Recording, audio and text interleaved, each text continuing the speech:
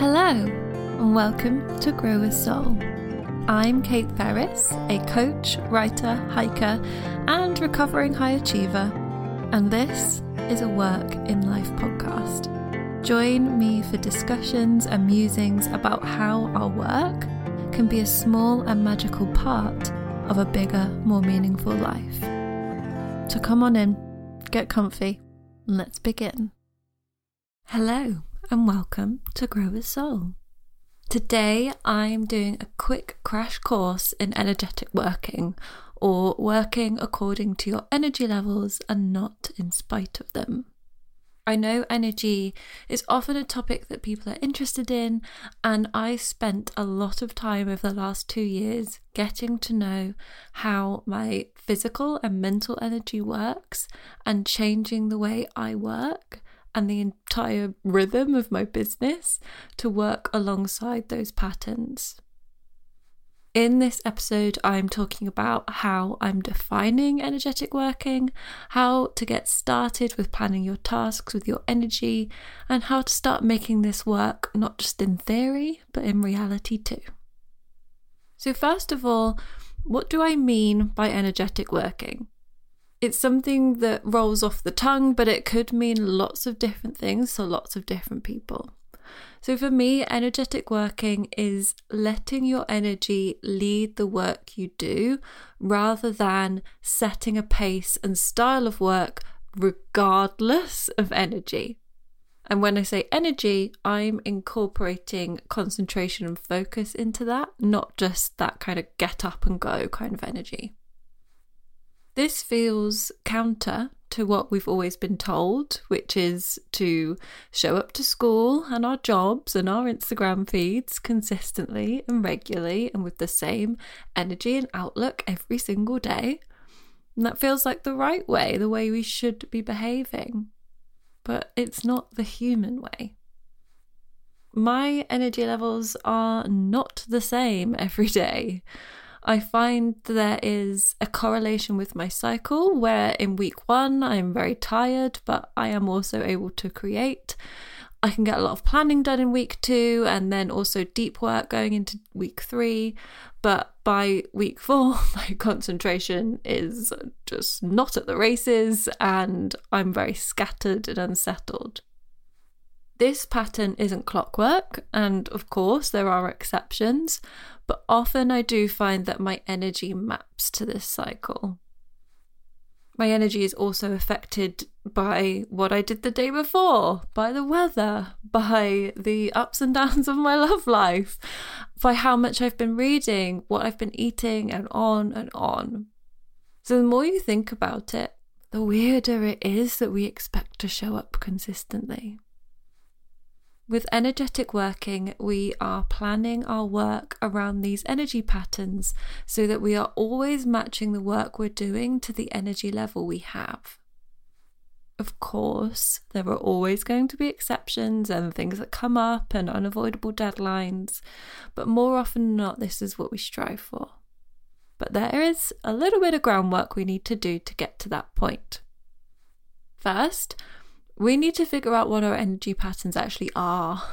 It can take a few months to feel confident in this, and then the patterns will tend to shift a little bit seasonally. So summer energy, very different to winter energy.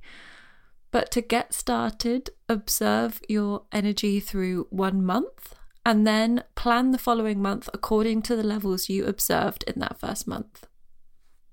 So in order to make that plan, you need to know what kind of work needs what kind of energy. Perhaps if you do a craft that is repetitive or you just have a lot of muscle memory with it, you can do that at a time where maybe you do feel more scattered or that your concentration is low. Or perhaps if, like me, you need to really focus in and think to write or create whatever you create, you need to set aside your high energy hours for that. So think about all the tasks you have and how your energy is when you perform them best. And sometimes too, the tasks themselves can help our energy or make us feel better. So when I'm in my really unfocused period, getting a batch of graphics created in Canva, which is really just copy and paste, actually makes me feel grounded and more in control than I did before. It might be that you already have a good grasp on how your energy flows, or it might be that you're listening and you know that you really can't be bothered to observe your energy first for a month, which, fair enough. I would be the person thinking that. So if that is you, you can skip ahead to that planning part. So have a master list of your work and tasks, as well as the kind of energy you want to be working on each one in. So for example, writing, deep work, high energy, high concentration, Canva graphics, low concentration.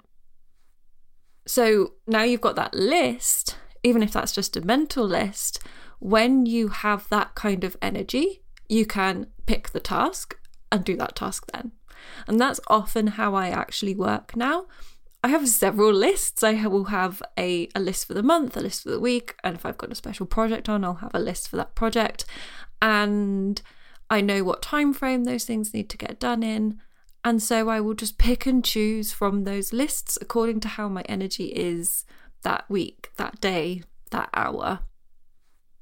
Now, you might be thinking that this sounds very lovely in theory, but in the real world, things have to get done and you can't wait for the right energy to materialize before you do them. And that is true. So what I will say is once you get to grips with your energy patterns, you can start to make sure that the rhythm of your whole business is orientated around it. So for example, my launches are timed with my energy cycles, and for ongoing projects like the cabin, I set deadlines in such a way that creation always has room to happen during high energy times. But life happens and the best laid plans don't always work out. So energetic working is not passively waiting for the muse to arrive. It's working with your body and energy levels.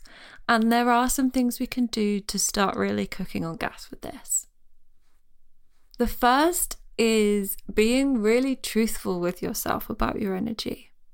I am writing this episode on the Tuesday morning before it's due to go out, which is a bit close to the wire for my editor's liking. Sorry, Alex.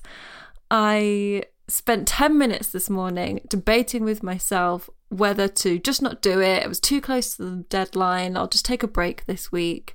The devil on my shoulder said, I'm really tired.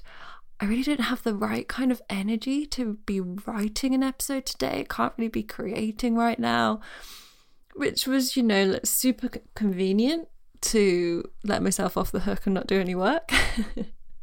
And I could have believed that voice and had an easy morning, but I also had to be honest with myself that it wasn't that I didn't have the right energy. I was just in that beginning of a task discomfort. And sure enough, ever since I kind of got over myself, I was typing consistently since. The ideas were coming really freely. It was flowing. My energy was actually just right for this kind of task, but I needed to be brutally honest with myself about that, because otherwise, for me, energy can be a really nice excuse to go back to bed. Second, you need to give your body what it needs. With energetic working, your body is the key. It's the engine, it's the wheels, it's the indicator lights, it's the whole show. If you want to be getting energy out of one end, then you need to be putting something in the other. That's just chemistry. I can't tell you how many times I've sat at this desk wondering why I'm so unfocused and why can't I just concentrate when I haven't fed my body and therefore my brain in 18 hours. Energy requires nourishment. So eat something. Another thing to think about is that sometimes we can create the energy. Nourishing your body is a very physical way to do that, but we can create the mental energy too. There are things we all dread, not necessarily because we don't want to do them, but because they are big and hard and will take a lot of effort and focus. Even if you are at your energy peak, they feel daunting and you might procrastinate around them. This is where we want to create that mental energy so we can capitalize on the physical energy. So put simply, I trick myself into looking forward to doing things. So rather than feel dread about all the time and effort it's going to take, I tell myself, this is it. This is what you set all of this up to be able to do. How exciting that you have nothing to do tomorrow but create. What a lovely day you're going to have, and how amazing you're going to feel when you've got it done. It sounds silly, but as that deadline starts really looming large, creating the energy to get it done on time really works. So, a quick wrap up of takeaways. What I want you to take away from this episode is that you are not supposed to be at peak performance every day, and nor do you need to be. Different tasks need different types of energy, and if you can match those up together, then you will experience your work as more easeful, more flowy, and more rewarding. Start there. Eat some lunch, and then start to learn more about how your energy works and how you can work together. If you want to really start elevating your work, creating more flow and enjoyment whilst getting more done, we spend much more time on energy, planning and rhythms in Your Beautiful Creative Process, which is my brand new course. There are a couple of days left to join this round, so head to simpleandseason.com/process to get your spot. That and the show notes you can find at simpleandseason.com/podcast, and you can find me on Instagram at simpleandseason. If you have a friend who this episode would really resonate for, then please do send them the link and share where you're listening online too. And until next time, I hope you grow with soul.